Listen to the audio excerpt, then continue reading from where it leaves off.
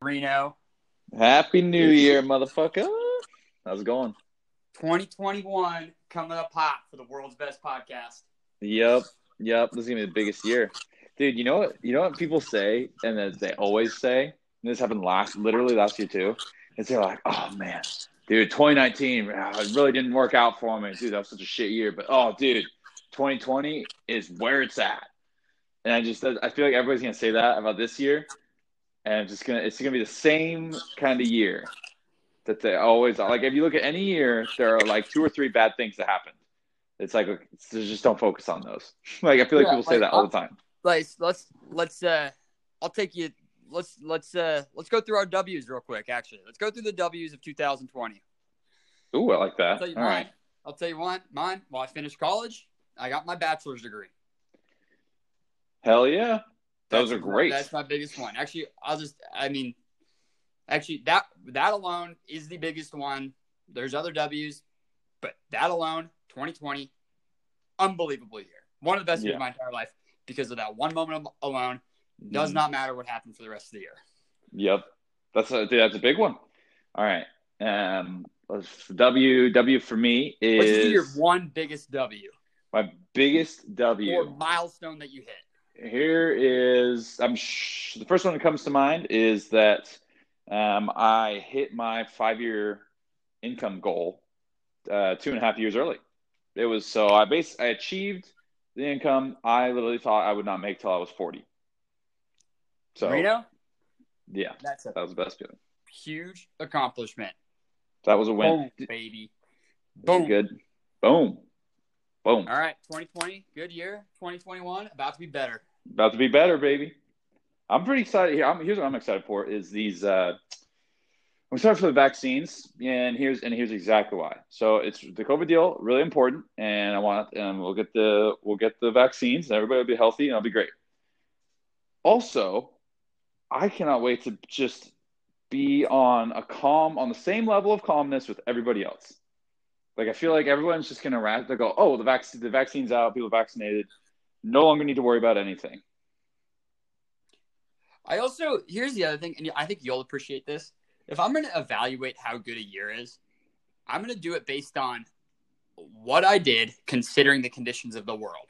And so if I excelled in the conditions of the world like compared to the conditions of the world, that's an outstanding year because the conditions of the world are entirely outside of my control, right? Mm-hmm. So I only want to evaluate how I performed in the year based on based on the conditions I was given because that's all I can control. And this year, guess what? On January 3 right now, compared to January 3 of last year, I am in such a better position in my life. It's not even funny. Just miles ahead. Like it's so far. I have so many more options, so much more freedom, and we're ready to hit it big. Where were you at January 3rd last year? I was starting my final term of college. I was living in Portland, commuting down to Corvallis 3 days a week, and had no money. Had just a broken ass car.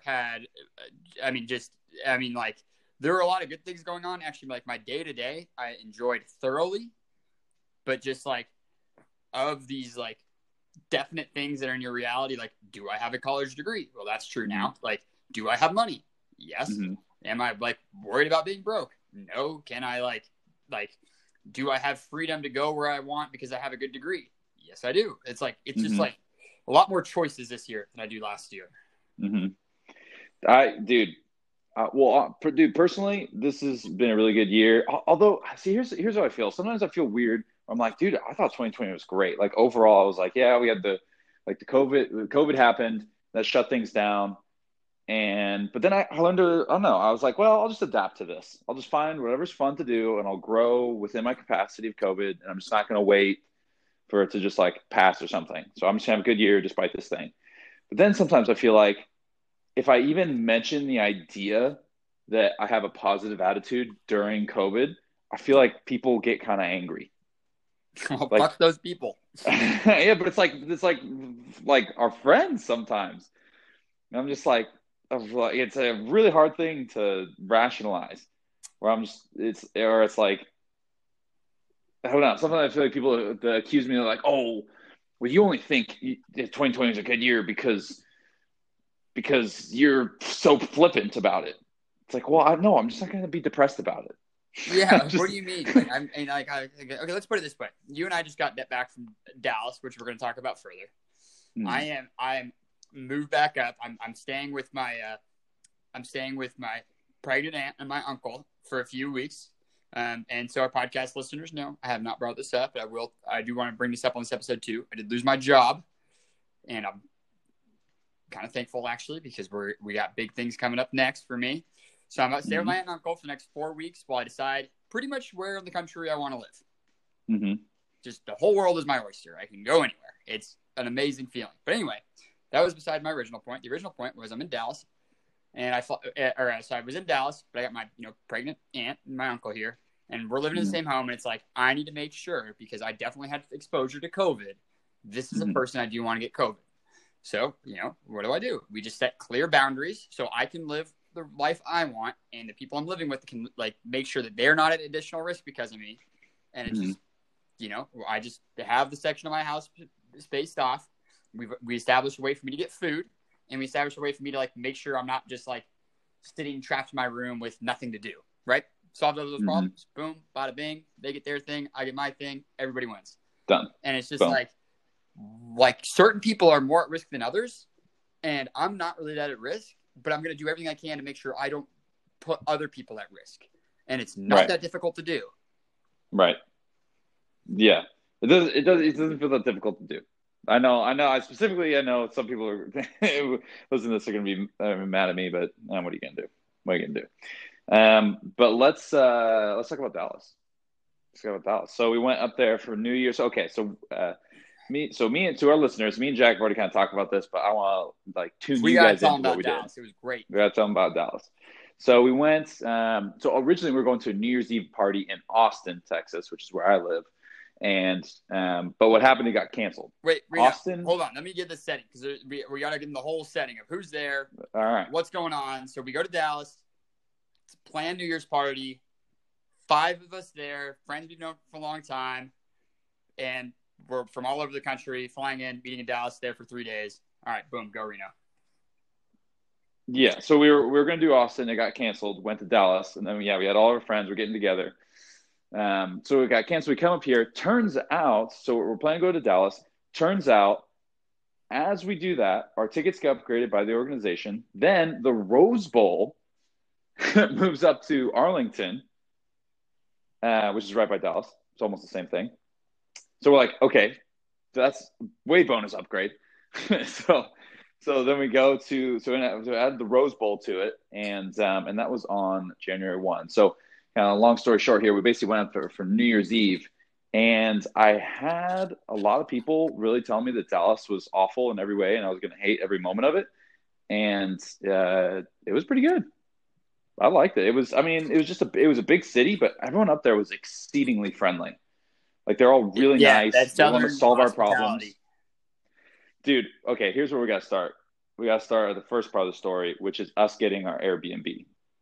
Oh, my God. That was a nightmare. Reno, I've told this story to 4 people, and it's kind of I want to hear your version of the story. Okay, here's my version. So Jack had booked Airbnb. First mistake, I can't let Jack book the Airbnbs. Now I know that. Hey, no. This ain't on me. I mean, there are parts of it on me, but the booking was a good call. I just shouldn't have brought all of you guys along when I checked in, because my problem became everybody's problem. Realistically, we should have sniffed out that we can't find that good of a deal in the heart of downtown Dallas. It's too good to be true. It probably is. So we get there and we're like, let's go find this thing. Let's go find this. Let's get into this Airbnb. It's a self check-in. So, okay, sounds good. So we're going through the app and we're trying to figure out how to get there. And there's all these steps. There's the weird part is they wanted all pictures of our IDs. So we're sitting there in this car, getting stoned out of our mind, and only getting stoned because we're thinking this is not going to be complicated. Exactly. We're thinking this is going to be a really simple thing. So I'll just get stoned, get the keys, go in, boom. Yeah, boom, done. That little did we know that was the beginning of a 2-hour adventure. where we had our three buddies in the back, literally just fucking telling jokes, being loud, and me and Jack are just taking pictures of our faces and our passports and IDs. And I'm like, do we need to have our faces in this picture? And I took 5 pictures of my face and my license, and I was literally like, there's no way it is this hard. There's no way it's this hard to get to the Airbnb. We find out when we call these people that there's a company that runs these Airbnbs. Like there was hold music for someone's apartment. Like the Airbnb was someone's apartment, and there was hold music. They say we need to go get keys. So as we're going to get keys, where the keys are like a half mile from where the Airbnb is. God damn, they're so annoying. So we start to walk away. Jack and he's booking it. For those who don't know, Jack literally walks a million miles an hour. So the rest of us, we just stop. We're like, okay, Jack's going to do his thing. And remind you, we're stoned, so we're not exactly making rational decisions here. Hey, so he just goes. Uncle George, Evan, if you're listening to this, you hear that? Reno says I walk a million miles an hour. On record. Go keep going. Reno. It's literally comical. But so so you're gone, and we go, all right, Jack will be fine. Like, I'm not worried about Jack. So we go to get beers. And then it occurred to me, Jack's phone was on 5%. And earlier in the day, he had called me and he said, dude, he's like, I'm so not stressed. My phone's at 8%, but I'm in a city with all my buddies. And dude, what's the worst could happen? And I was like, yeah, what's the worst could happen? You ask directions to find this hotel we're going to. And we're like, yeah, for sure. Okay, yeah, we're on the same page that this phone thing is not an issue. We're both like, the phone thing, not an issue. We were both in total agreement about that. Total agreement. Yeah. And we found out what the worst that could happen was. It actually wasn't that bad. It turned out that it was not that bad. It ended up being fun. But literally what happened is Jack is gone, and then we all go to a beer, we're drinking, we're all going to get a beer, we're just drinking. And it occurred to me, I go, oh shit, Jack's phone is dead. So he can't even find where this key thing is going to be. Second of all, we have no way to communicate to him that we've gone around the corner to a pub. Like, you're going to come back to the corner that we left you at, and we're not going to be there, and there's no way for you to find us. And so then our buddy Glenn, he's in the Marines, and so he's, okay, this is a responsible guy. He's obviously not getting stoned at all, because he's a very responsible human being. And he goes, he's like, I'm going to go find Jack. Dude, I just felt way too safe with Glenn around. He kept saying, I don't want to be responsible for you guys, but I was definitely like, yeah, but if you need to be responsible for me, I know you will be. So yeah, dude. Well, he's just so solid. Obviously, such a good dude. Such a good dude. And here's the thing: he says he's not going to be responsible, but given a situation where he needs to, like, someone needs to take responsibility, he will step up immediately and do a great job. So it's like, Glenn, I know you don't want the responsibility, but I know that you're going to take it. So you're going to be in that situation. But anyway, I get a call from Jack later. And I'm just like, how the fuck is he even calling me? Come to find out, he got the key, like, panicked some other dude in the building because he didn't have his mask. And then the dude just totally took care of him. Took him to a restaurant, gave him a charger, gave him a beer. And I'm just talking to Jack, and he goes, yeah, I'll see you in about 10 minutes. Just finishing a beer, got the keys, and my phone's charging. And I go, I just can't. This situation is so out of the realm of predictable that even when I thought things were fine, like, okay, his phone is charging, he has the key, we're getting a beer literally next to the Airbnb. I literally thought, I was like, I have all the signs to think our problems are completely solved tonight. But somehow I knew, given the ridiculousness of the situation, this could not possibly be the end of it. And it wasn't, because the keys we got, first of all, went to the wrong fucking building. But somehow the fob worked. That was the beeped into the building. Why did the fob get us into the wrong building? It got us all the way to the top. It got us to the floor. And the 8th floor, because our room is 820. Mm-hmm. They go 8, like the people go 820, 820. Dude, all of our buddies are with us. We're literally going up, and we go, oh, thank God, we're almost there. Doors open. We walk into the lobby of the 8th floor, and we see the signs. And they say 800 to 810 this way, 810 to 817 that way. There's no room 820 in this building. There's no 820. I go, No fucking way. No way is this real, right? Or is it real life? Because at this point, I don't know what we've done wrong. We Also, went to I the want to point out, address. I'm taking charge of the situation, and at some point, but deservedly so, like from their perspective, from your guys' perspective, tried to also take charge, and then we're just like immediately as confused as I was by this. Well, because here's my perspective.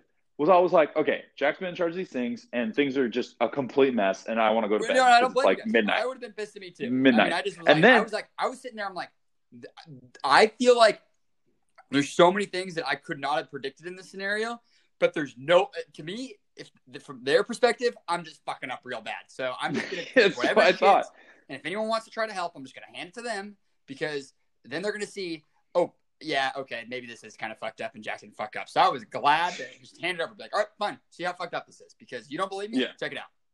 Dude, here's all it took for me to realize. Hopefully, I'm just being dumb because then this is over. Right.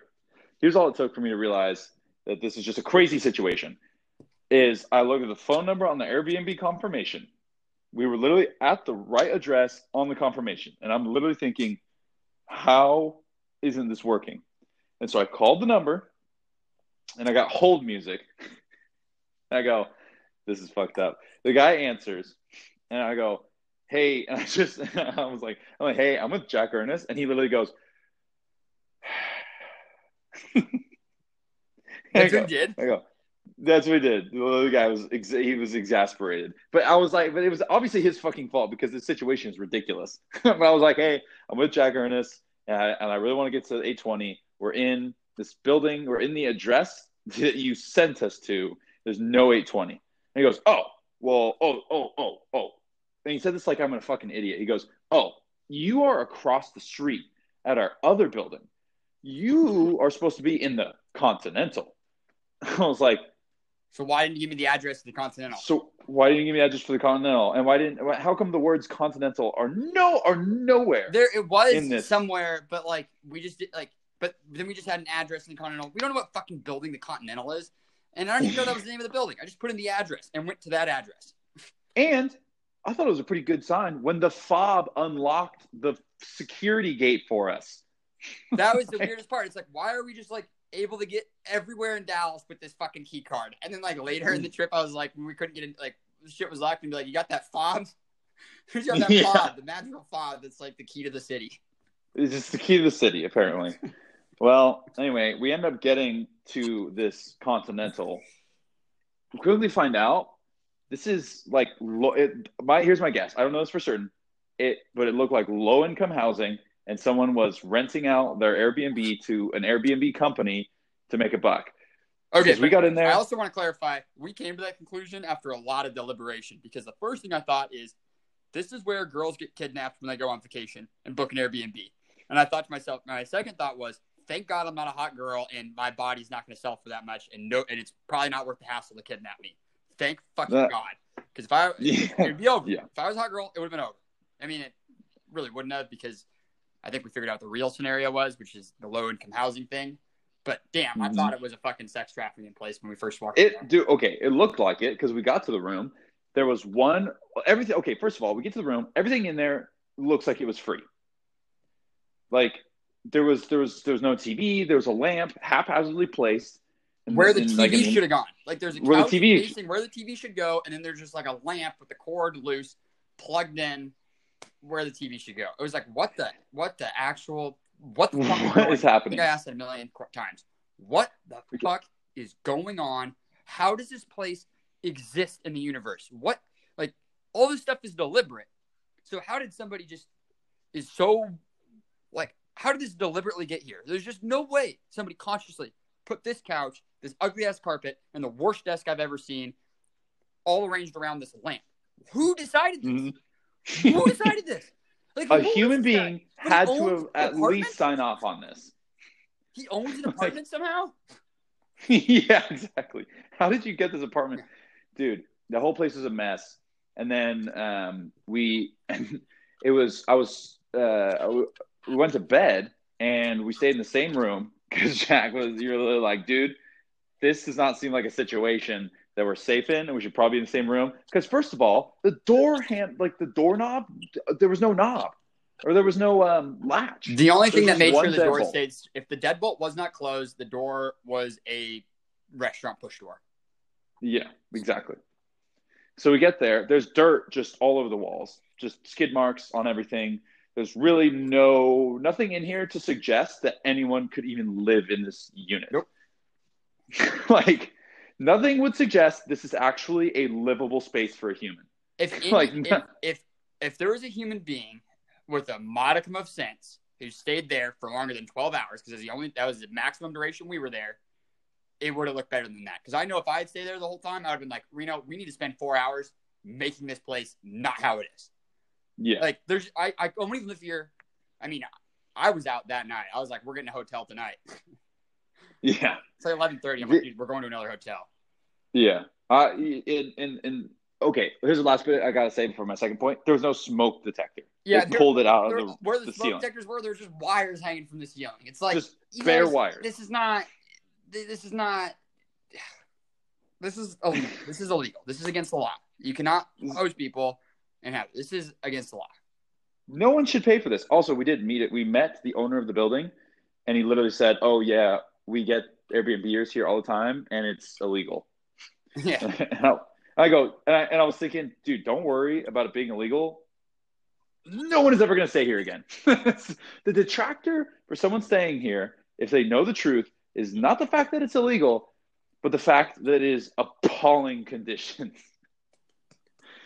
And we woke up multiple. We went to bed, and multiple times, like I probably slept like a 10-minute sleep there for like 4 hours, and I felt like every 30 minutes or every hour, I would wake up like in full alert defensive mode. I would just like my whole torso fully upright in the butt and look around like, what the fuck's going on? And Jack would just do the same thing, look around. He goes, we good? I'm like, yeah, we're good. And we both just lay back down. And we just did that multiple times throughout the night. Also, what about the part where we're in there for 3 hours? We don't hear a peep from any of the neighbors, no steps, no nothing. And then we go to bed, and at like 1 a.m., all of a sudden, we hear a toilet flush for the first time. And then it flushed like every 10 minutes for the next 4 hours. What is going on? Like, the guy's not like standing there with a timer. Like, I'm sure he's moving around, like flushing the toilet. But why does he keep going back to the toilet to flush it? Yeah, what ghost got diarrhea? Those mysteries exist with all upstairs neighbors. That was the weirdest part. We heard nothing. Yeah. Like, it was weirdly silent. At midnight, we were in the hall, all 5 of us idiots, just yelling, essentially. Just being loud. Just being drunk, loud a-holes. Not a single person said anything. And if I was living there, at midnight, I would have opened my door and been like, hey, guys, I'm not sure you're visiting or something, but we're all trying to get some sleep. So can I help you to your room? There's like any rational person would have just said, hey, guys, you're screaming. I don't want to continue to hear you screaming. Can I please help you get to your room? So I thought that too. But so at my other apartment I was living at, my neighbors chose not to, or like my upstairs neighbor, who I kind of know it was because I think everyone else would have told me that I was being loud.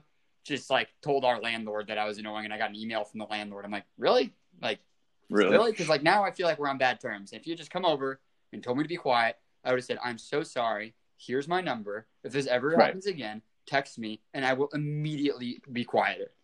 Right. No issues. We're living in the same house together. I want to like be accommodating, but I have no way of knowing. I knew all my neighbors had my number. Like, the only one I didn't have was the one above me. Because I also just didn't even know. I mean, it was like, it was not like an apartment unit. It was like a house, and I actually wasn't even sure how to get into the one above me. So I just never had met them, and I knew all my other neighbors. But like, it's like, okay, like really, just if you could come down, knock on the door, tell me I'm just a very reasonable person, and I understand that we both are living our lives, and we have to accommodate each other. Okay, so I'm fine being quiet. And we would never have. Right. And it's like, I'm getting an email from my landlord. Really? Yeah. Like, come on, dude. Come and like, just talk to me. Yeah. Well, you know what's funny is like, that's what it feels. It felt like when people do that, it feels like I'm being told on, like I'm a kid again. Yeah. It's like that's really you're tattling on me instead of like coming to me first. Yeah. Right. You're allowed to tattle after you try to address the problem. If you try to address the problem and the person is not being accommodating, but it's like clearly they're in the wrong, then you can bring somebody else in that has a little more power and force. Right. But you got to at least try. You got to at least talk to the person, and you don't have to like try and like be persuasive or forceful or anything. Just go up there and be like, hey, you're being really loud. I'm trying to sleep. Would you mind if it was quieter? Would you mind being a little bit quieter?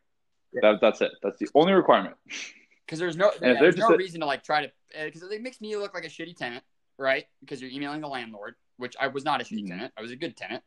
And my landlord knew that. We actually got along very well, thankfully. But it's like, I would not do that to somebody else. It's like that. I'm not only affecting the dimension, they're not only affecting the party dimension of my life, they're affecting my relationship with the landlord dimension of my life. And that's not okay. Okay. You just can't go in. I just am really bothered that you are hurting that when it's unwarranted and undeserved. Right. So zooming back to this situation we're in. So we go through that whole debacle, and the next morning, so we get up. I have to go work for a little bit because it was like the 31st. Oh, dude, I don't know how you fucking did it. I was like, I didn't sleep all night. I was tired of shit. I slept until 11:30 and functioned through the day, probably worse than you. And your ass was out of bed at 7 a.m. down at Starbucks, busting your ass for 4.5 hours. And I was like, I just kept thinking every time I woke up, I was like, I don't feel guilty because I have no responsibilities to attend to. Motherfucking Reno is a goddamn champ right now. Like, that guy, he's going places because if I had those responsibilities, I don't know if I would be able to fill them in this hour. Although at the same time, I would also make sure I had no responsibilities to fill up that hour because I know myself. Right. This was part of the plan. This was part of the plan. I was going to do this. Well, it wasn't. And what was part of the plan was we were going to be in a nice place with Wi-Fi, and I could just gently wake up after a nice night's sleep and work. By the way, this place didn't have Wi-Fi, which honestly is the least shocking part of the entire apartment. Like, once I saw no smoke detector and dirt on the walls, I was pretty quick to assume there's no Wi-Fi here. That's my favorite part when you go, after we've done all this shitty stuff and all this, you walk into the bathroom and go, whoa, Jack, you have to check this out. This is the coolest bathroom. I'm like, Reno, I don't give a fuck. And it was like, it was just a closet and then the bathroom. And I was like, dude, it's a big closet. Like, oh no, it was a big old dude. The bathrooms were weirdly large. Although I will admit, the closet and then the bathroom, I've seen that set up before when I'm like looking for apartments, and then like it was the first time I'd actually like walk into an apartment that had like, well, actually I've seen that before, the closet and the bathroom set up.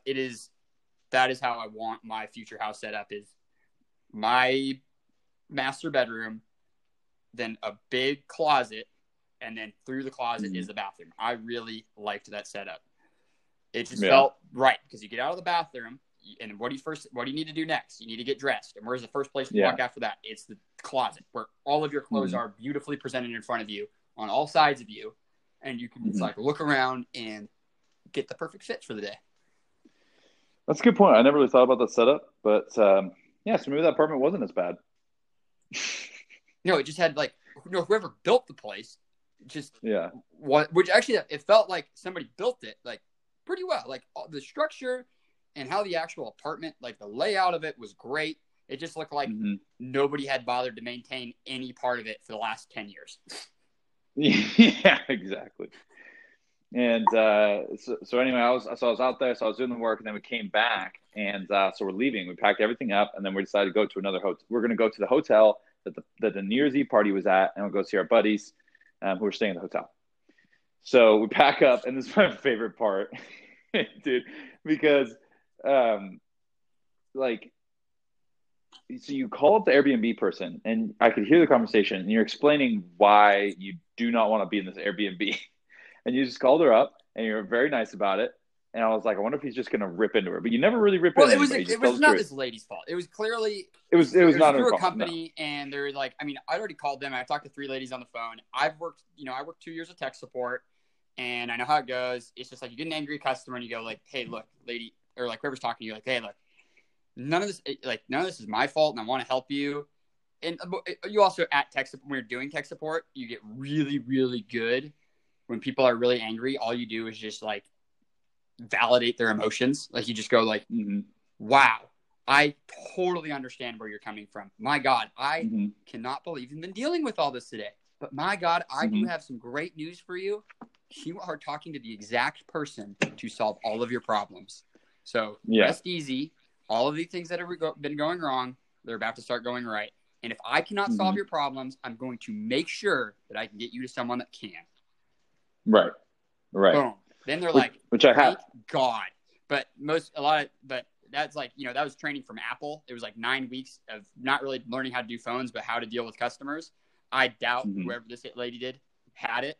And I wasn't about to rip into her because she was not going to help me if I ripped into her. She would have been my enemy, not my friend. Right. So you're talking to her and she's like, oh, so why don't you want to stay at the Airbnb? I was like, I can't wait to hear this. You go, well, there's dirt all over the walls. There are like shoe prints up the wall. There's no smoke detector with the wires showing. The door doesn't even have a latch on it. So the only thing on there is the deadbolt. So, we're just going to go to a hotel instead. And so I just need to drop off my keys. Like, that's it. And we're good to go. Yeah. And she was like, oh, okay. And I'll tell you this, the dropping off of the key thing was much easier than getting the keys in the first place, since we actually knew where we were going. Dude, also, one of the funniest parts was, like, when we're taking these photos for the ID, like trying to send them our ID because they needed that for the thing. Like, the online platform's not working. So I talked to the first person, okay, just submit it through the online platform. I'm like, okay, boom, do it. I call again, get a different person on the line. I'm like, yes, I'm trying to do this. She's like, oh, have you been to the website? I'm like, yeah, I've been to the website to send my ID. It's not working. And she goes, oh, do you have, like, the previous text? Do you have the text, like the confirmation text? And I'm like, yeah. And she goes, okay, just text a photo to that number. And I go, wait, that's your number? What the fuck? Is that your number? Like, what? Like, how are you receiving this text? It doesn't make any sense to me. Like, this is like the auto company text number. And wait, that was her number? Like, this doesn't add up. Well, I called that number and gotten, like, we called that number 3 times and got, like, 3 different people on the line. And then, like, the third person tells me, oh, yeah, just text that number a photo. And I go, you're going to receive that? Like, that's going to go to you and not just these other people. Like, how does that work? Right. How are you going to make sure that the text I send gets to you? And, like, does every text just read by every person that's at the company? I'm like, what the fuck is going on? But I was like, I didn't question it. I said, okay, boom, texted it, and then it worked. So I'm like, all right, that's fine. Not questioning that. I mean, I am questioning it, but why did that work? How did that work? Dude, I don't know. I don't know how any of that worked. The fact that this is a company that is running this like Airbnb scam, the fact this is a multi-person company is shocking. But you know what? It gave me some confidence as to if I ever want to start a company. I just realized there's less confident people that have done it successfully. Yeah, there are at least dumber people that are succeeding. So I'll be all right. And then tomorrow we're going in, and it's actually going to be even another win there because hopefully another win and luckily we found out it's illegal because I would not want to try to get my money back through the company that was hosting Airbnb, but Airbnb itself, if the information we got correct and it's illegal, Airbnb is going to be liable. I'm going to say, hey, look, you're not supposed to be doing this. This was a messed up situation. I will not take any further action if you can. This is all I want. I want a refund for my Airbnb, and I want the compensation for the 2 hotel nights, and then the last thing I want is I feel I deserve I not only want a refund, but I want a credit for the same amount that I paid, and I want you to pay for my hotel. Which would be, I think, about $1,000. I want $700 in my pocket, and I want a $500 thing, and that is 100% reasonable and fair because of the hassle that 5 of us had to go through. I mean, okay, really, I can only say 2 of us because the other 3, that's not their problem. They were there. We only said 2 people were staying there. But for the 2 of us, the hours we spent, the stress we had during the night, and all of that, to me, that's the compensation I want. And if you can match these, because Airbnb also, because Mike, the other guy that was there, he pointed out that he brought up that Airbnb had actually been through a major lawsuit for like these exact scenarios in the past. So they're going to want to make sure this is rectified because this is a problem that should have already been solved by Airbnb. That's a good point. Yeah, Airbnb should have been able to know, or at least verify. Yeah, I don't know how this even got to be the situation. But all I know is that when I got back from Starbucks, it just really just teed the whole thing off.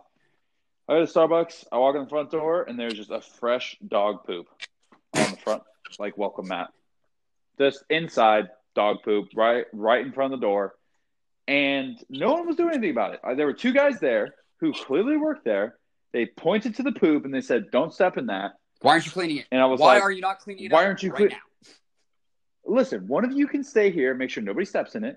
The other person just go to the bathroom, get some toilet paper, clean this up, and then move the mat away, wash it.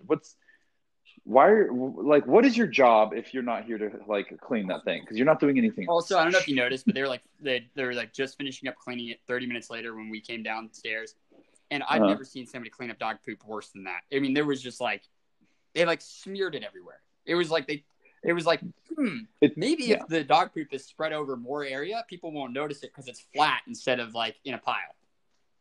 Yeah, right. It was shocking. And as we left, just to really put the final cap on it, I looked at a Google review of the building.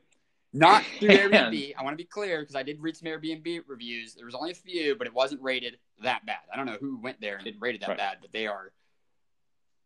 Well, it was no, dude. It didn't want rated bad. Didn't you say it was rated 4 stars? Yeah. So I looked at that, but so we looked at a review from somebody that had leased at this apartment. Right. Yes, and I looked on there, and it basically ripped into the whole staff. They said the elevator that wasn't working had not been working for 5 years, and they said if you decide to move here, come packed with plenty of patience and a loaded gun by your bedside to defend yourself. I was just like, yeah, this is really all I needed to see. I also want to take some credit because you guys were like, well, we can just like deal with it. I'm like, Reno, we're not fucking poor, dude. Like, like we're not poor. And then I talked about this with Evan, and I was like, rethinking, because you kept bringing up, you're like, Jack, I've like lived in worse places than this. I'm like, yeah, Reno, I know the situation you grew up in. It was really shitty. But guess what, Reno? You're not fucking poor anymore. You don't have to live that way anymore. Just because you did it before and you like survived and it was okay, you have money now and you can just live better. You don't have to do it just because you did it once. Like, it's just better. Like, we're not poor. Yeah. Well, what I'm trying to communicate with that is the reason I wasn't freaking out and I was even accepting the idea of possibly staying there was because my standards have been set felt like so way low. Too normal. Like, this doesn't feel like that abnormal. And I go, Reno, your view of normal is you need to shift it. You need to change it. You need to change what your view of normal is because it's going to make your life just a lot easier and better. I do want to point this out because my mom brings this up all the time. I do roast my childhood and where I stayed and like houses I stayed in. And too comic, I really puff it up for the comedy of it. The situation that I was like when I was hanging with my mom, the houses that I slept in, it was fine, very very fine place. The worst situation I've ever been in, and where my standards got set so low, was staying with my dad in his current house because he literally cleans nothing, and he only lives in half the house, and the other half is just where all the mice live. Those are his tenants. And when I went to visit him, he goes, "Your bed is in there. The bed had a hole in it. The dog chewed, and there were mice skittering everywhere." And he said, "Yep, this is your room." Yeah, and it actually brings another point because I want to say something else. Like, the situation you grew up, like how you grew up in, like, it's not like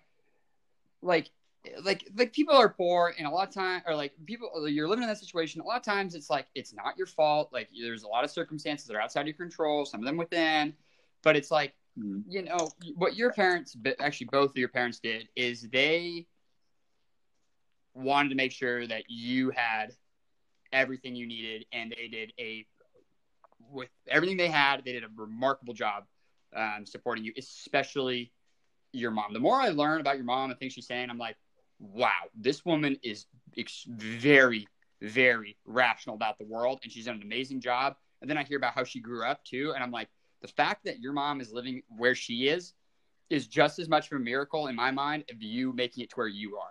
And to me, that is the generational increase of one person, your mom, growing up in a shitty situation, saying, I want to make my life better, having a kid, and she successfully does it, right? Like how she is living now is so much better than how she grew up. And she says, I want my son to live even better than that. And then now you do. And so that there's no ripping on your mom or your dad or anything else like that. But the fact is, you're now in a situation, you don't have to live that way. And it's like, thank God. Like just because some people are there doesn't mean you have to be there. It's actually better. Like, none of us have to be there. And the goal is to get nobody there. But like, it doesn't help if I live there with them. Like, that doesn't help them get out if I'm like, if I also live shitty. Right.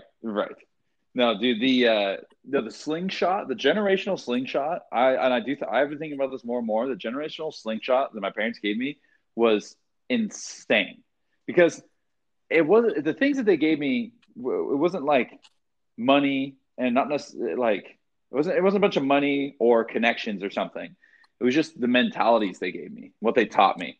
And then my mom really helped me get like a ton of funding for college, so that when I left, because we didn't have any money to pay for it. Like, no money came from my family for going to Oregon State or living there or anything. All of it came from scholarships, grants, and loans. And she did such a good job that by the time that I got out, I had 18 grand in student loans, which it was absolutely worth it in every way possible for the experience and the degree. But no, they did it awesome. But yes, dude, there was no reason to stay in that place. It was so funny when you were telling me like how fucking when you're about to join the fraternity, and you're like, you come back to your mom, she's like, oh, what'd you think of the fraternity? And you're like, well, it was good, but it was kind of like really dirty. And then like, I also know you at the beginning of college and how messy you are. Like, your mom's like, Reno, if that's your complaint, you need to join. If that's your only thing that you have wrong with it, you gotta join.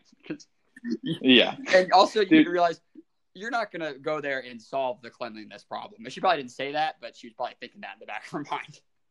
Right.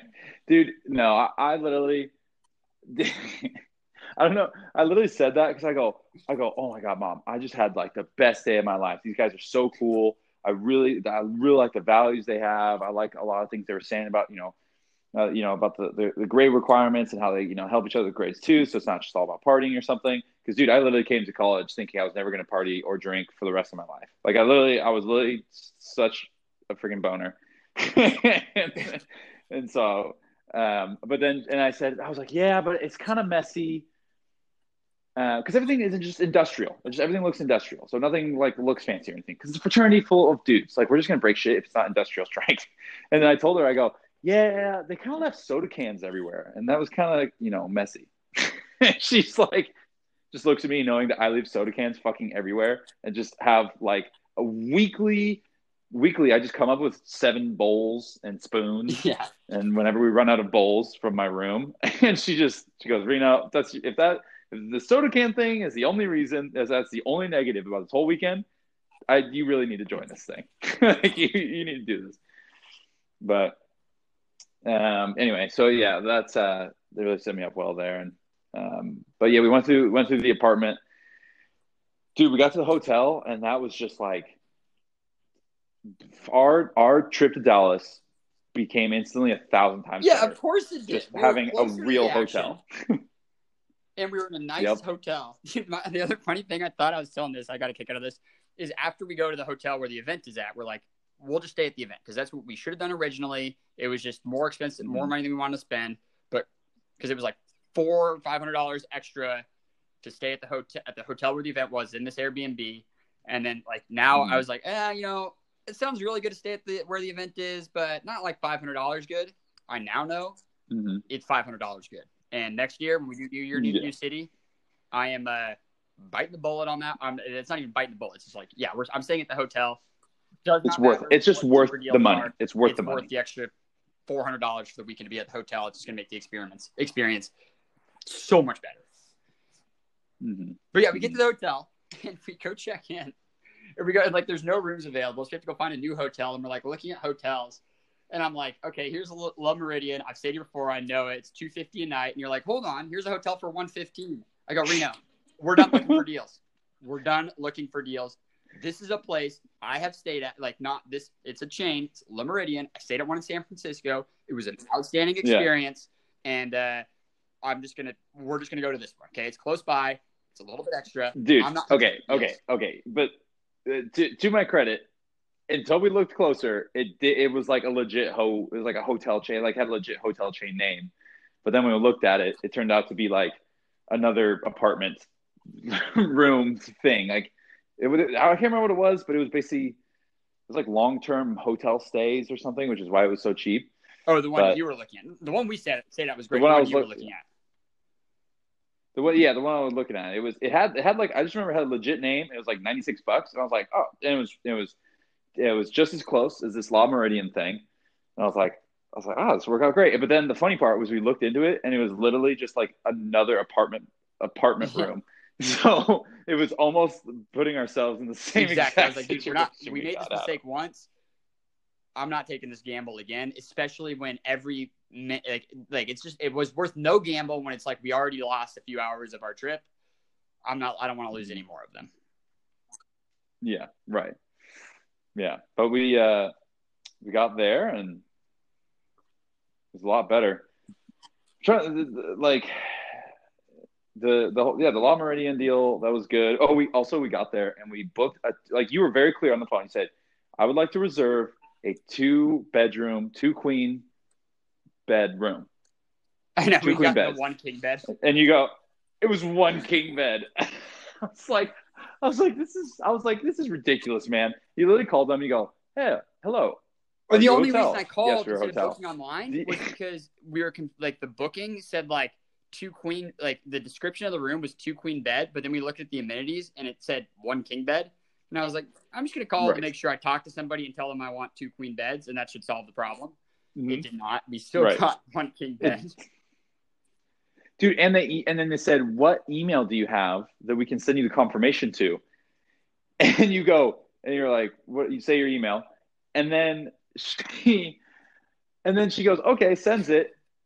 And then we call him back. We go, never got it. She goes, oh, I sent it to Jeff blah blah blah at Gmail. Jeff Ernest. You're allowed to say my last name. I think it's all over the podcast. Oh yeah, Jeff Ernest. Yeah. and we're literally just sitting there going, this can't be real life. Like, we explicitly said 2 queens, send it to this email, and none of that went right. So we were just chilling there, sleeping in the same bed, and at one point the funniest bit was that we were sitting there after the party, it's a New Year's Eve party, and we're laying in bed shirtless, looking at each other, talking, rolling up joints, and you point out, you go, if someone came in right now, it would be very hard to explain that we're not gay lovers. I mean, and you know what? I thought about it too. It's like, if they thought that of me, like, I'm okay with that. I don't care if people think I'm gay. Like, I have no issue with anybody being gay. I have no issue with anybody thinking I'm gay. Like, I don't care. Like, it's just, I'm going to have sex with who I want. And who knows? Maybe one day I'll have an epiphany and think I like guys. And then I'm just going to do that. Yeah. I'm not going to like, it's like, so who cares? Like, I mean, like, who cares? But it is a really funny thought to be like, they're going to have this impression of us. And then I also thought, I'm just not going to explain it. I'm okay if they think whatever they imagine the scenario and they think I'm gay. Yeah, just whatever. It's not really going to affect my life. Well, and, yeah. Right. It'll be whatever. Well, what we found out, which was hilarious, was Dallas is a super gay city. Like, I think there's gay never heard areas that of Dallas, but yeah, there's a lot of gay people at that New Year's party. There was a ton. Like, I told you guys I was going to do the lasso trick. So people don't know the lasso thing. I love to do this literally all the time at dance floors. Is I'll swing I'll pantomime a lasso. I'll throw it at someone. I just pick someone who's just not engaged, and then I want to pull them in. And so I lasso this guy. It was just this kind of normal looking dude with just a long sleeve white shirt. And I lasso him, and I'm like pulling him in. And for those people who don't know me, people like have a sneaking suspicion I'm gay all the time because I wear floral things. And I just act like a goofball. And you just have no shame with your male roommates about walking around naked everywhere. And it's like, It almost seems like Reno just wants us to see his wiener a lot. Like, There are times in my life it would make more sense if I was gay. That's how I act. I was like, there are times I've always thought it to would make myself, more sense. like, I don't know, I kind of, now I don't. There was a period of time I thought, I wonder if Reno one day is going to come out as gay. And I was thought, yeah, I would love Reno just to sin. It wouldn't bug me at all. Like, it just like, Yeah. who cares? Like, I don't care. Right. That's his thing. Dude. And I don't care either way. So whatever. Which is a massive change from how society used to be not that long ago. But not to go into that, but so I lassoed this guy, and I'm like pulling him in because I want him to come in the center of the dance floor because we had a circle thing going. So he gets to the center, and he's basically what he's doing is he's leaning back as if he's in limbo, and then kind of jumping and launching his crotch forward as he's like going in, like it's a move. And I go, okay, whatever, pull him in. Well, he goes through the center and starts coming at me with his crotch. I was like, oh, no, wrong signal here, wrong signal. And I literally just started sidestepping away. That's not what I wanted. My favorite part. He's just coming at me to grind. And I was like, nope. I realized I just gave you totally signals, but I messed up. It was not what I was. That whole party was so much fun though, because we got into the venue. We all immediately split up into 5 different directions. And then every time I'd go find you guys, it'd be like, I just find everybody in a fun situation. But then the other funny part was I was just kind of chilling, doing my own thing, walking around, and somebody would come find me, and they'd always ask where Glenn was, who's the most responsible person in the group is. Just like, I think I was asked by different people in our group 20 times where Glenn was. And I'm like, you guys are asking the wrong fucking question, okay? The question isn't where is Glenn, it's where the fuck is Reno? Because Reno, whenever I find him, he's having the most fun time I've seen of any. Wherever Reno is just kind of where the most fun is. Dude, you're on that dance floor the whole time. And just like, the first time I walked over, I went looking for you. There was just a giant ring around the dance floor. I'm like, oh, maybe Reno's on the dance floor. And then you were the only person in the middle of the ring at the dance floor with 40 people around me. I'm like, that looks good. And I thought to myself, God, I want to be in the middle of the circle. How do I get in the middle of the circle? And I go, oh, wait, you just walk into the middle of the circle. And so I just walked in, started dancing. It was good. And then, oh my fucking God, it was good, dude. I saw some jack moves. I saw you were busting a number out there, dude. I wanted to dance a little bit. I wanted to chat, dance. I got all my good times in. My favorite part though was when you tried to lasso that girl, and then she was like saying no, and you like doubled down for it, and then I saw you double down, and I was like, oh, I'm helping him. So then I jumped in, and then I started pulling the imaginary rope with you, and then the rest of the crowd got behind us and started pulling the imaginary rope for this one girl. And I was like, wow. And then I said, I was like, Reno, you lost the girl, but you won the crowd. Dude, that was the best thing because I was lassoing her and I was just thinking, I was like, I'm not gonna let this not work right now because that would just be such a just misfire moment. Like everyone would feel so lame and everyone would get super awkward at that. So I literally handed my rope to other people and you grabbed it and we literally had like 10 or 20 people like heaving this girl in, and the people behind her literally looked at her and they go, you have to go in that circle. They literally pushed her in, like she had. And then what ended up happening was she grabbed her boyfriend and went into the middle of the circle, which is like, oh yeah, whatever. But it was just so funny to like. Yeah. Oh God, that was outstanding. It was great because I've been thinking because we talk about kind of comedy principles a lot, and I've been really thinking about this doubling down, tripling down, and literally just keep putting your money down on this joke until it works out. If by nothing else. Than people being like, oh my God, I can't believe you're still going for this joke. Well, the other part is because it's like when you do that, when it's like, 95% of people, they just do this big, your motion was just, everyone was looking at you. The lasso was big. It was such a big grand motion. And then you do it and then you don't get the reception you want. It's like 95% of people are just immediately embarrassed that it didn't work. Right. But you're like, right, nah, dude. This is fun. And it's like, we're making this isn't over. This is working. And then it did. And then the whole crowd was on the side. And the whole thing transpired in like 10 seconds. Right. It happened instantly. Like people they figured it out. They got it. Dude, no, that was great, man. That's the party was cool. And a lot of things were just. I felt like I was. Well, we kind of talked about this, but a lot of things were really funny about that evening, but none of them were a joke. Things that were funny. One, there was a line of 60 people in the VIP section to get drinks, and there was 2 bartenders. And on the general side, there was 5 bartenders and 0 line whatsoever. I know. I was like, yeah. I think they had nicer alcohol on the VIP, but like, dude, I don't give a fuck. Like, it was like Tanqueray or like a nicer gin. It's like, dude, I'll fucking drink Seagram's $4 gin. It doesn't make a difference, dude. I just like I don't. Dude, I was like, it's a mixed drink. I started like paying attention to like, oh, am I less or more hungover with cheap alcohol? I think it's a placebo, dude. Dude, it's like, and they're like, oh, it's better. It's like, is it? Like, I don't know, man. I think it's a whole. My mindset, dude, is maybe everybody. It's possible that probably the more likely scenario is everybody else is seeing something I'm not, but I don't fucking. I'm just like, dude, I just want this. I'm here to just kind of get fucked up and drink this cheap shit, and I like it good enough. And I mean, I love cheap beer. I think there's a difference. Cheap beer is the best beer that there is, which is like. For my wallet, it's a very something I'm very grateful for. Like the more expensive beer gets, usually to my taste buds, the worse it gets. Yeah. Really? We're probably not a beer guy. Not. I mean, I am. I'm just a Coors Light guy. Which is like beer flavored sparkling water, basically. Yeah. Or hard seltzer. Beer flavored hard seltzer. Yeah, that's pretty much. So we're doing that. Yeah, the line thing was funny. And then I remember going, there's all these tables. There were just tables everywhere. And typically at those parties, and so I make faux pas like this all the time where I walk into areas I'm not allowed to be in because no one's there. And I'm like, well, fucking, if no one's here, I'll just walk in there till someone kicks me out. And so I literally did the table thing. And there was 2 people hanging at the table. So I literally sat down like, hey, guys, what's going on?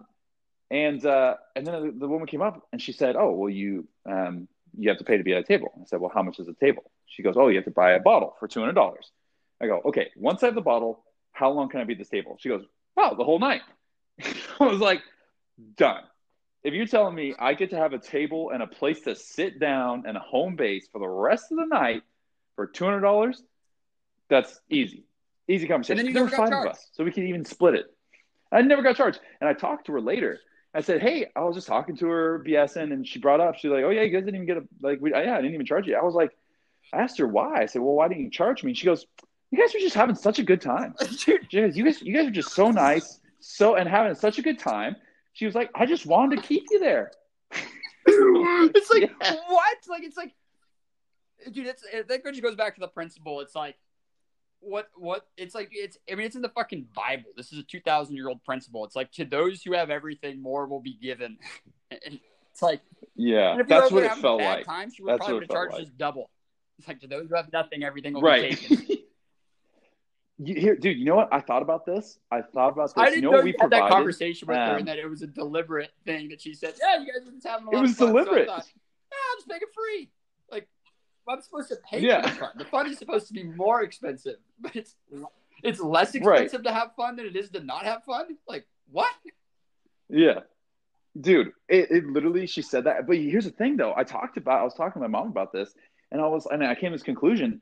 The reason we kept getting a lot of free things that night, and those things are free, is that venue. All they want is for people to have a badass time. They want everyone to have so much fun there. They will come back to the venue and they will come back to the business through the party. That they want everyone to have a great time. So if they see a person who is igniting fun and like adding a ton of value to this party and making everyone else have fun, they want that person. Yes. And they didn't know how they were going to get that person. They couldn't even pay for that kind of person. But once that person was there, they want to put you in the most optimal situation surrounded by the most amount of people, which is typically at the most expensive part of the venue. And so it was a huge lesson of like, just be the one to add the fun and you will get free stuff. Because people want you there. So they're like, how do we keep this guy here? It's like, So the more fun you have, the more fun you are. I was out on the patio and then like, we'd be like, I was out there joined this one guy who was the other most fun guy at the group, like he was actually he was a Super Bowl champ, defensive tackle for the Green Bay Packers years ago, and we had made buds like early, so he invites me out to go smoke a cigar. I mean, this guy was just so gregarious and entertaining, so we're out there like smoking our cigar, just him and I, and then like 20 minutes later, there's like 15 people on our crew just after we had parked back there. Just we were the hub, and then people go, "Oh, I wonder what's going on the dance floor." And I'd be like, "Why? You are standing in the most fun corner of the entire party. Why would you go anywhere else? I'm here, and my man Mike's right here. Mark is right here. There's nowhere else you want to be, my man. This is the spot." And then they're like, "Yeah, you're right. Here's the spot." Right.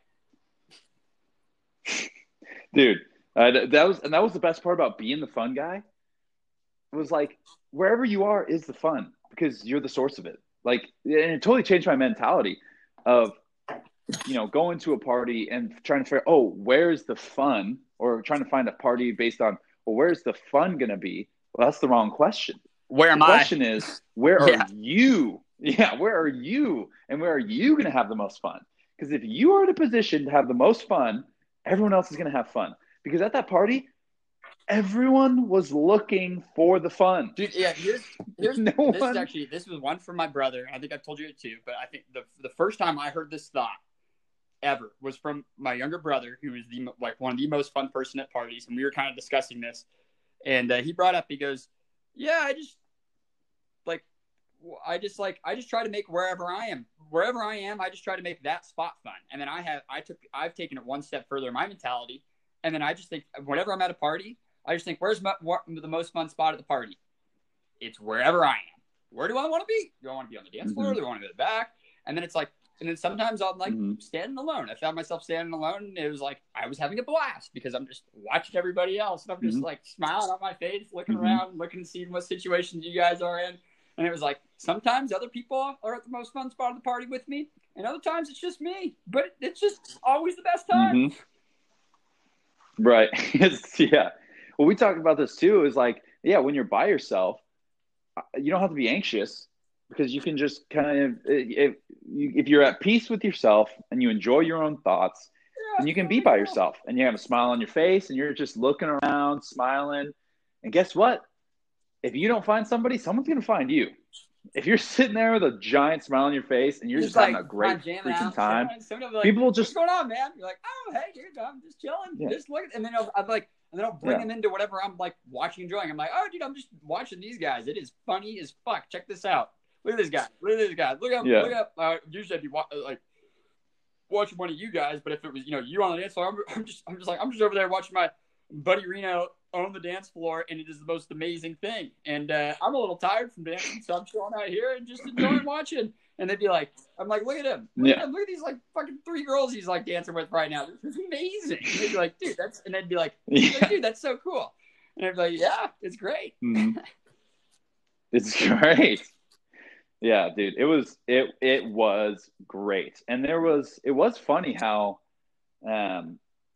what instantly made no sense to me, which it was just a very revelatory. Is that a word? Revelatory? Yes, that is. Revealed a lot exactly to me this party. Word, actually, it was a very revelatory evening because I also realized the fruitlessness in faking like you're something you're not, and because I saw people who were trying to posture. Yeah, they're like like they were cool, or they had a table and they were just trying to look like they had a lot going on. Those were the least fun people. I wanted nothing to do with them. You know how you look like you have a lot going on and that you're a lot of fun? Is you go be a lot of fun and you have a lot going on. Yeah. Right. Exactly. Yeah. You need to be, not seem, which I'm going to take a quick side note, not to deviate the conversation, just a quick side note. My family crest, I've recently discovered the Sibley part of my family. The family crest means it's in Latin, but it's quam videre, and it means to be, not to seem. Wow. And that night, it was not clearer that is the way to live life. To be, not to seem. Yeah, I like that a lot. I like that a lot, dude. That was that was during that party. It was a little bit it was eye opening for me too. Like there was like a lot of these things that I've been building toward, and kind of that party. There was a lot of things that came together all at once about just like how to participate in the world, and it was like, wow, you have so much control about your own experience in any situation. It's not even funny, and it's just like there's a lot of things that are out of your control, but there's so many things that are within your control. And then like the things that are within your control are usually enough to just make it good. Right. Well, dude, you went to so I mean, speaking of you kind of getting some validation, or you realizing that you were a lot of things you were thinking on working out, you went to an after party, and there were a lot of people that were just like loving what you were saying, right? I had like or something like that. 3 people. Like I had it made because I was saying this to other people, like just these things I thought of. Like one was like, what was it? I said he was like, you're not. You act on the universe. The universe. Well, that's a act big on one. you.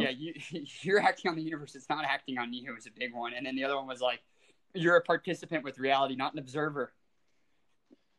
Yeah. Yeah. So it's like, and then guess what? And there's the other thing when I was like, especially the times I was standing alone, I just like look around and I'd be like, where looks like the most fun to participate? Where can I go participate? Where there's so many options. There's so many fun groups that I can go join right now. And right now I'm chilling, and I could just go like participate in one of these other fun groups. And it was great. It's like, yeah. Dude, you had a guy write it down, which I think is hilarious. No, you wrote down like just 3 things I said out loud. I'm like, damn, dude, I must be on fire, or he's on a lot of drugs. Probably. Yeah. Yeah. Probably a good mixture. Oh, dude, then the after party, which was so funny, because my whole mindset with that night was like, I was just going with the flow, right? And so I get invited to this after party, it's like big old suite, and it's like the ratio guys to girls is way off. But then I found out it really wasn't, because like there's 9 dudes there, and there's like 4 girls, and 5 of the dudes are gay. And I go, whoa.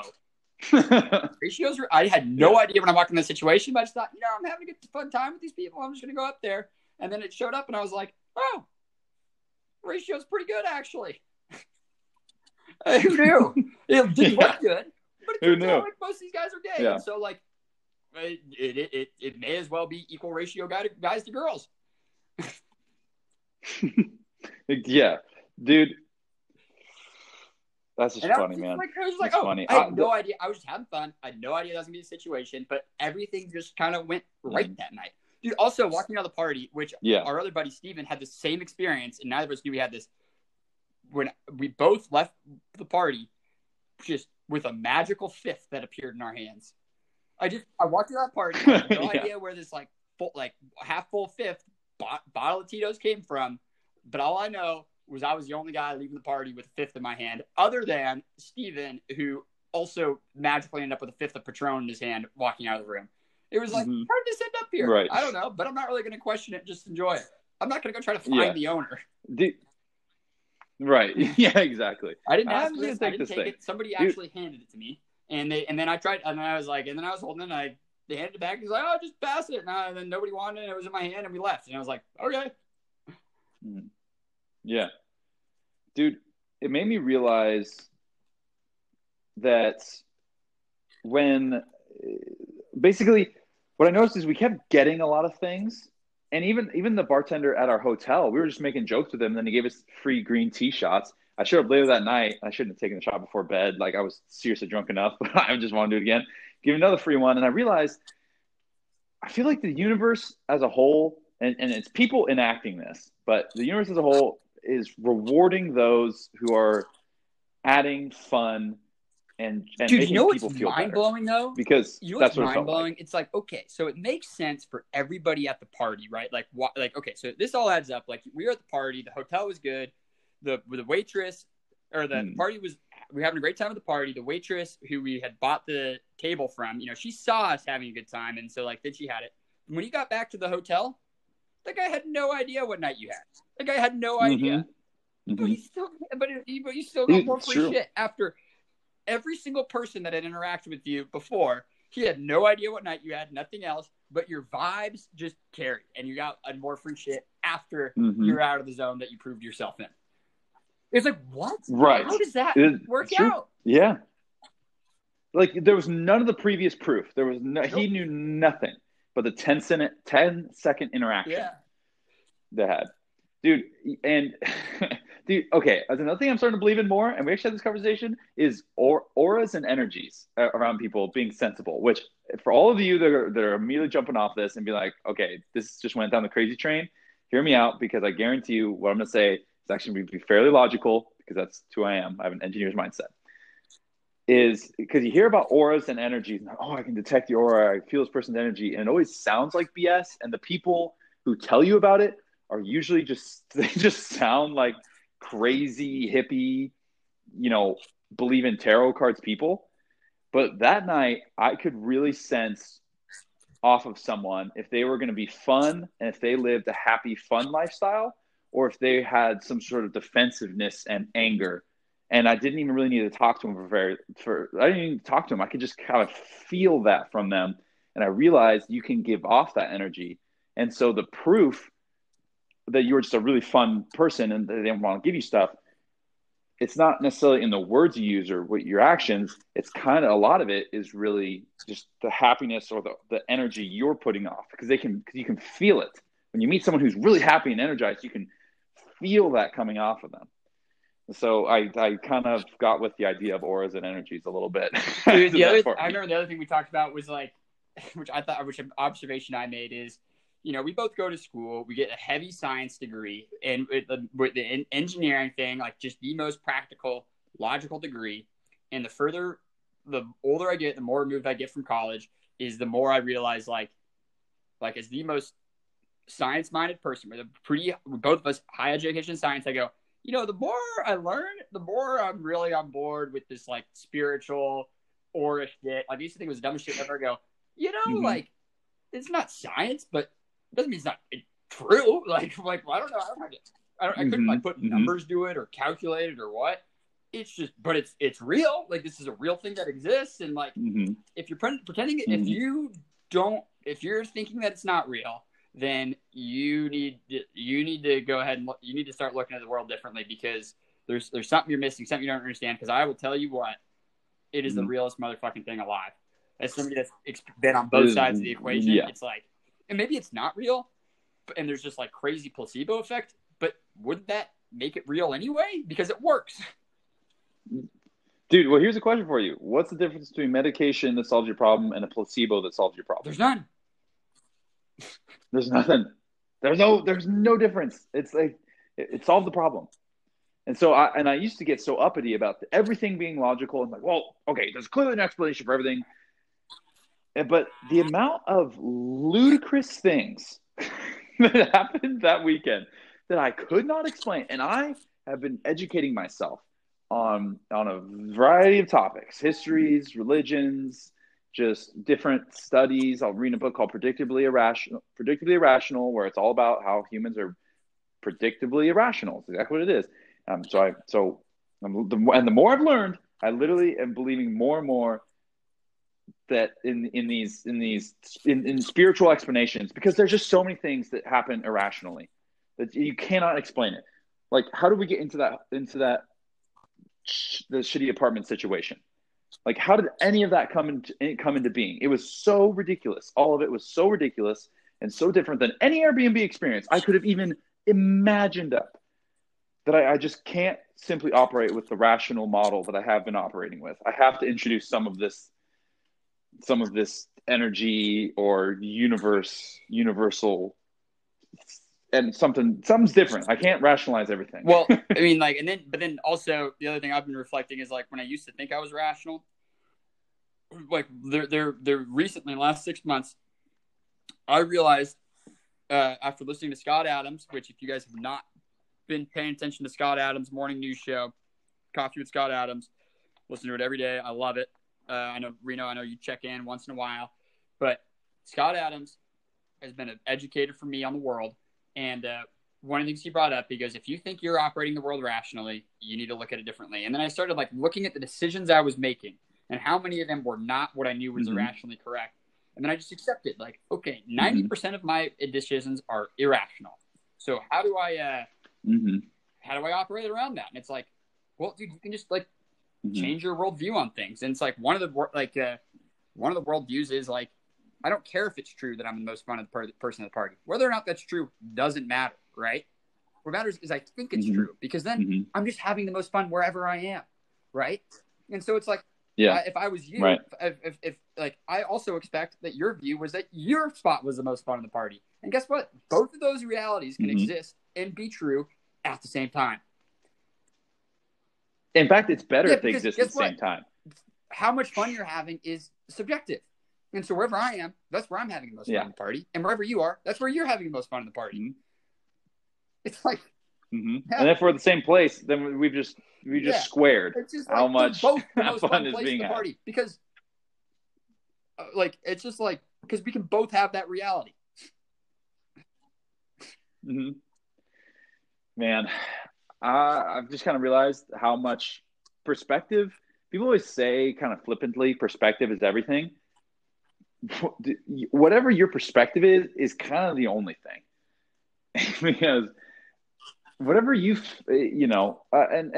there is a limit, I guess, but kind of whatever you're experiencing, whatever your perspective is, that might as well be the reality that you're operating under. And if whatever perspective you have keeps predicting the future and keeps rewarding you with good things in your life, then it doesn't really matter how logical the perspective is. And but then when you look at how much fun we had at this party, and then you look at the start of our trip and how many things went badly in a row that could have just absolutely ruined your mood. My mood never dropped a second.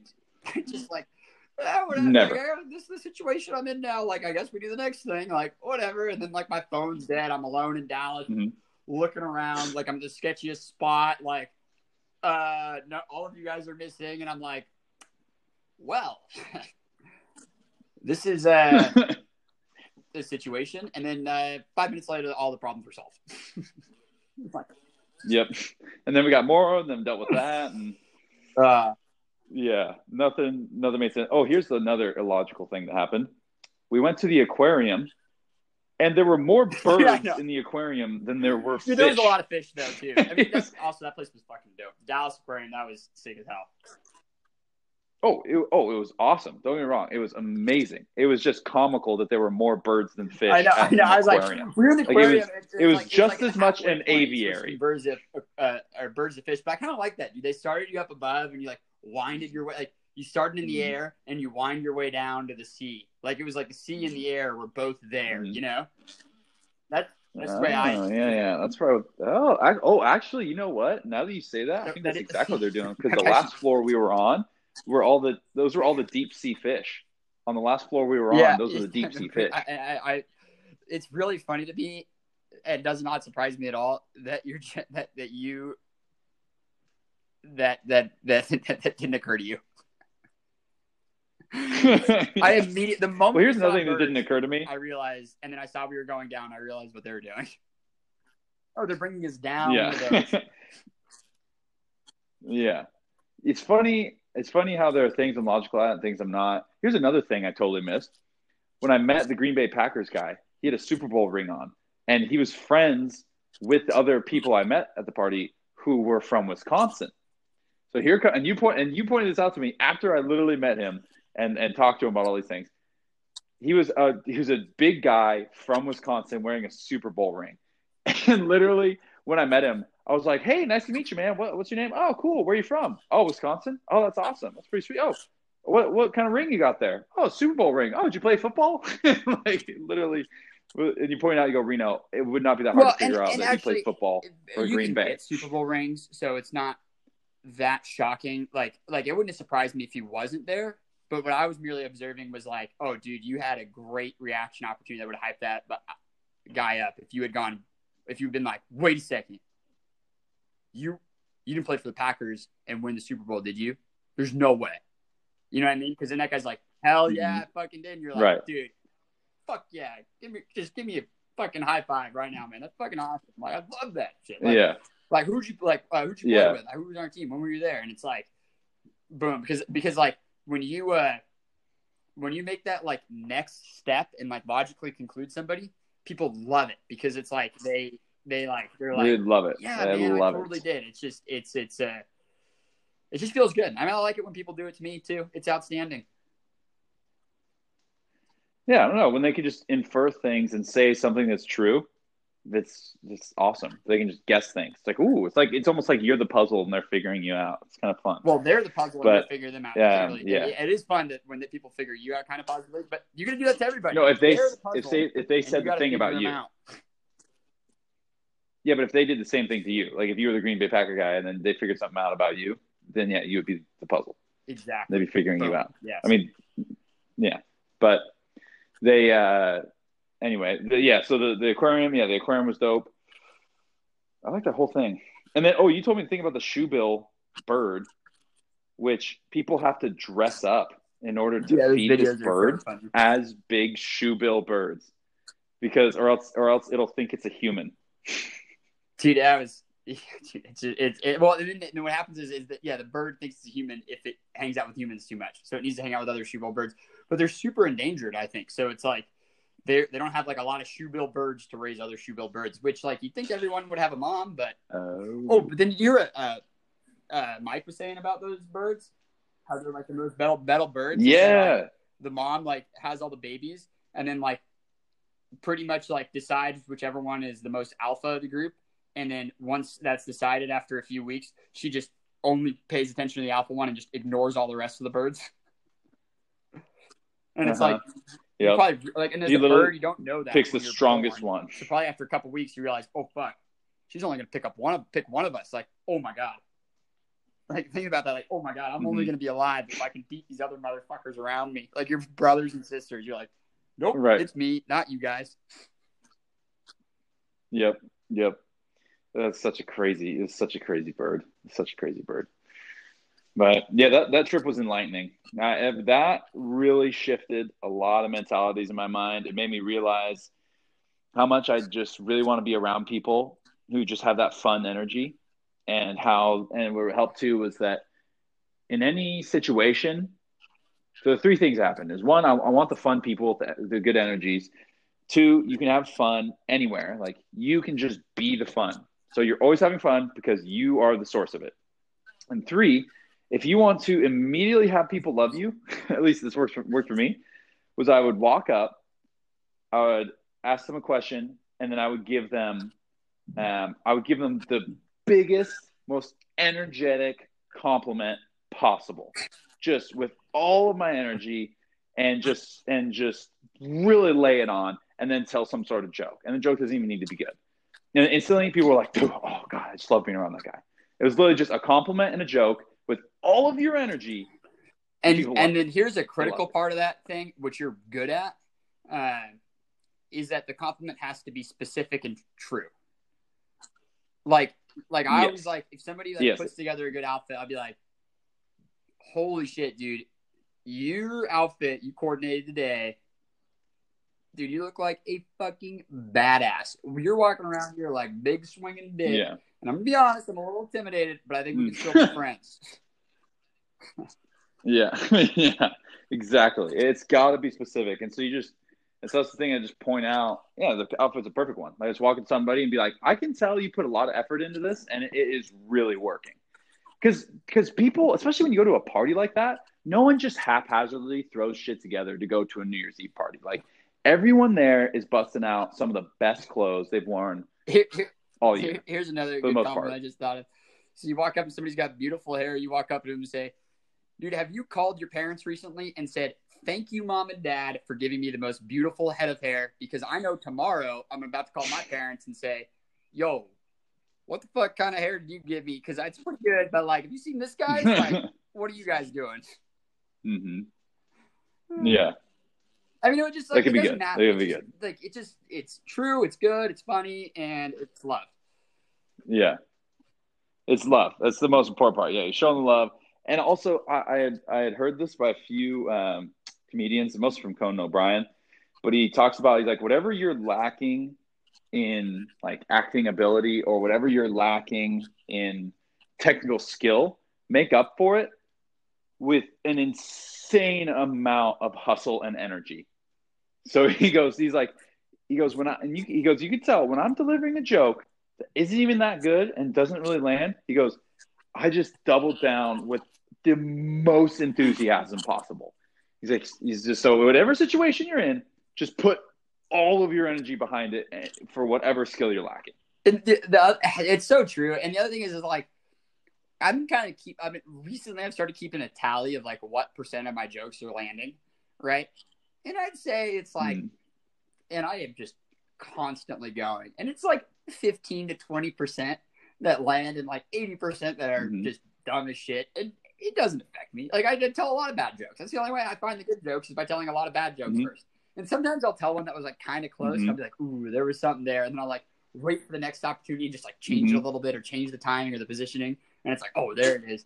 And it's like, but that 15 to 20% that's right it forgives all of the rest of the 80% of the joke. Right. Absolutely.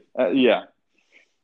Absolutely. It makes up for, whatever hesitation about jokes or anxiety I used to have is like, all right, well, just make all of them. Make all the jokes, because people, and you pointed this out, you go, dude, if someone came up to you and they just told you a terrible joke, or it was really weird, and then they walked away, when was the last time you remembered that? You remembered specifically that person, and then you like really thought about it. I was like, also never. a good way to diffuse the situation. Like if somebody comes up and tells a bad joke to the group, and like it gets kind of awkward and quiet. One of my favorite things to do is like, I go, hey man, I love that you're trying to tell jokes, and we need to do more of them. But let's go back. Let's take 30 and let's think about the next one, and we'll try again. But I love that you're doing it. Let's keep it up. And then you just move on. And it's like everyone's like, it's like you acknowledge that it's a bad joke, but also acknowledge that you love that you're trying. It's like I tell so many bad jokes. Like I've told more bad jokes than like almost everybody I know, except for maybe you. Yeah, but that's a compliment. Actually, you know who's told more bad jokes than probably us and all of our friends combined is literally any comedian ever. They have told more bad jokes than all of our friends combined. Because you know why? And that's why they're funny. Yeah. It's because they have run it through the mill 1,000 times and just are immune to embarrassment. Also, so much of the joke, like most of the joke, is timing. Because I've seen the same joke. I'll get on YouTube and I'll watch the same set by comedians at different times, like not intentionally, but it happens that way. And I watched Dion Cole recently, and he had told what I thought was one of his funniest jokes about how he was the only black guy in the office at Conan, and so everyone always asked him all the questions about black guys, like the bigger dick thing or something. And so that was his joke. And what do you think? I've seen all the black guys' dicks. And so I got a decent sized dick. I can't speak for all the black guys. Right. And so so when I first saw it, he nailed it, crushed it. It was the funniest fucking thing I'd ever heard. And I go, oh, dude, what a great joke. And then I saw a video of him months and months later where he was just trying out the joke. And it did not land half as well. Near bomb. It didn't quite bomb because the premise was good enough, but it was just people like kind of clapped. They didn't really laugh. They clapped. But 6 months later, he's telling the same joke and he's just crafted it better. It's like you have to. It takes a while to craft it to just like get this line exactly right. Yeah. So if you exactly. So what that taught me was like, if you feel like you have a good joke, like, and you feel like the material is really there, just keep telling it. Just with different people, just keep telling it, because eventually you're going to find the timing and you're going to figure out what parts of it are actually the funniest. And then you're going to kind of cut the fat until it's like just a solid joke, like a good story. You have to tell a story a lot over and over again until you've got it. One of my favorite things to do is when I tell a bad joke, I keep trying to recraft it to the same audience. Like if I'm like, when I'm with you guys, for example,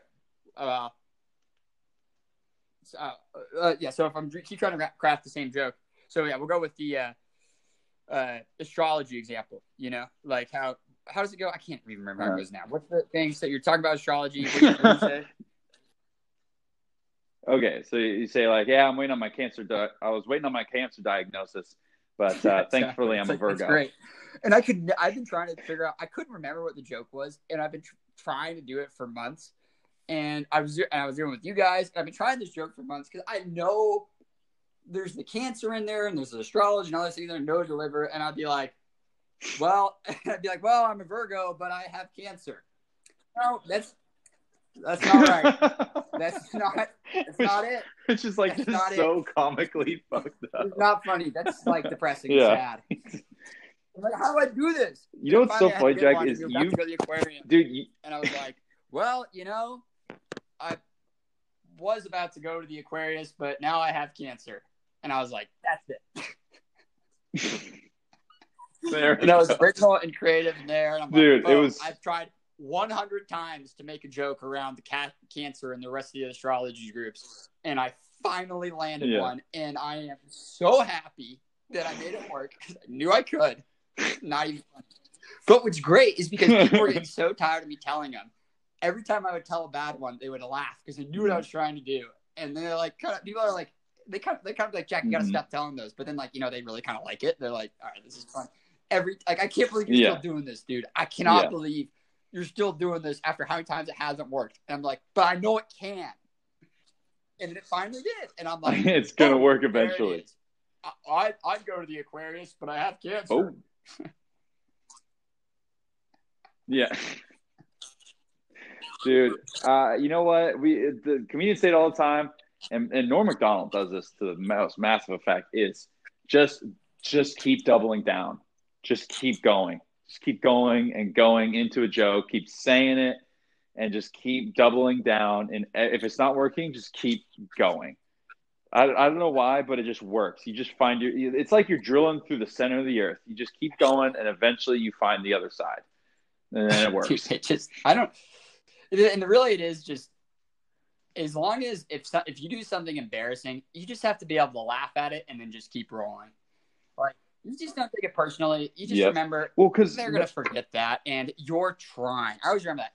Look, dude, I suck at this shit. Dude, I'm so bad at life. Like, I can't even fucking keep my room clean for 2 days, even though it's, like, literally on all of my priority lists. Number one, keep my room clean. It's, like, the most basic thing, and I've been trying it for 2 years, and I still can't fucking figure it out. Like, it's so easy. And every time I write it, like, what's the most important thing in my life? Number one, clean room. And I can't do it. I just can't do it. And I know I'm getting better at it. And I don't hate myself for it because I can tell I'm getting better at it. But, dude, I'm shit at this thing. And so, like, if I try to take myself too seriously, I just, my life would be miserable because I fuck it all up all the time. So it's like, you know what? Actually, maybe the fuck ups are just kind of fun, and we're going to get better, and I'll start fucking up less. And guess what? It's true. Mm-hmm.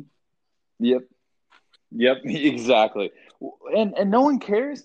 If you don't act embarrassed, no one's going to be embarrassed for you. Like, if anything, they'll just tease you. And as long as you realize that when people tease you, they're just trying to make a joke.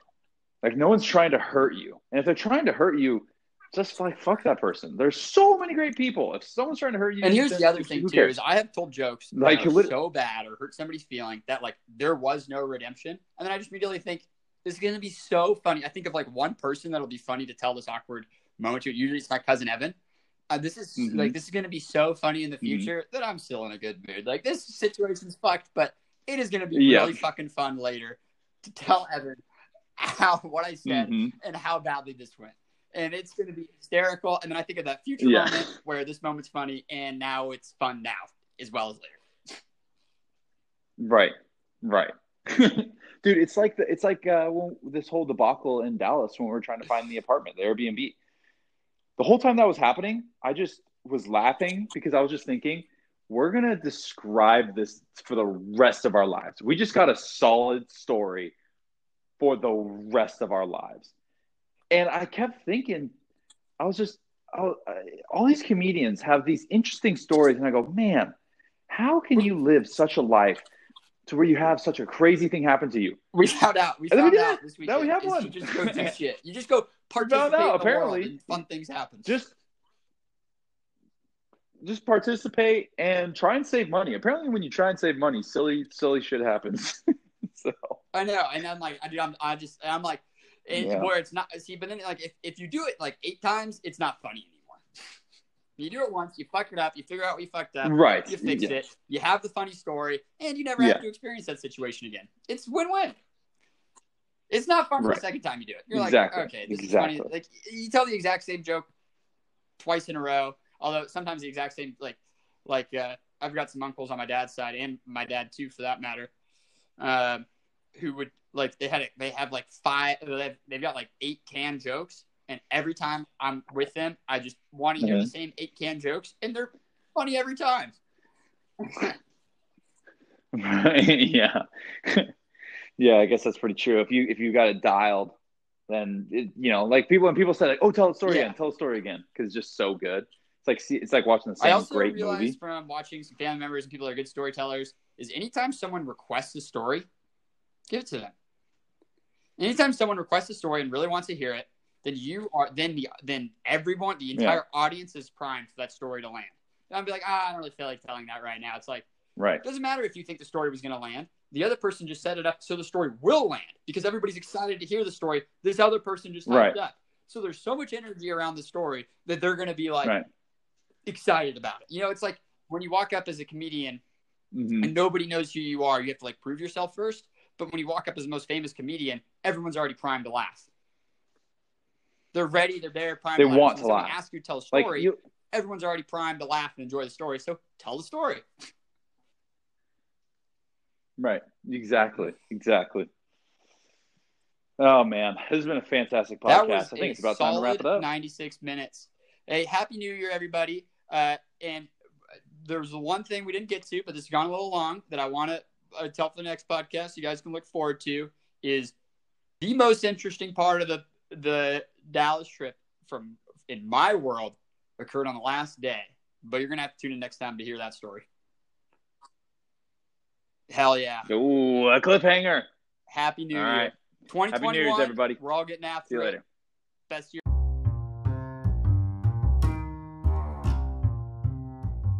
What's up, everybody? Welcome to the world's best podcast with Jack and Reno. I'm Jack. And I'm Reno. And we're 2 dudes in our mid-20s who don't know shit, but are doing our best to figure this life thing out. We are so glad to have you along for the ride. Let's get it fired up!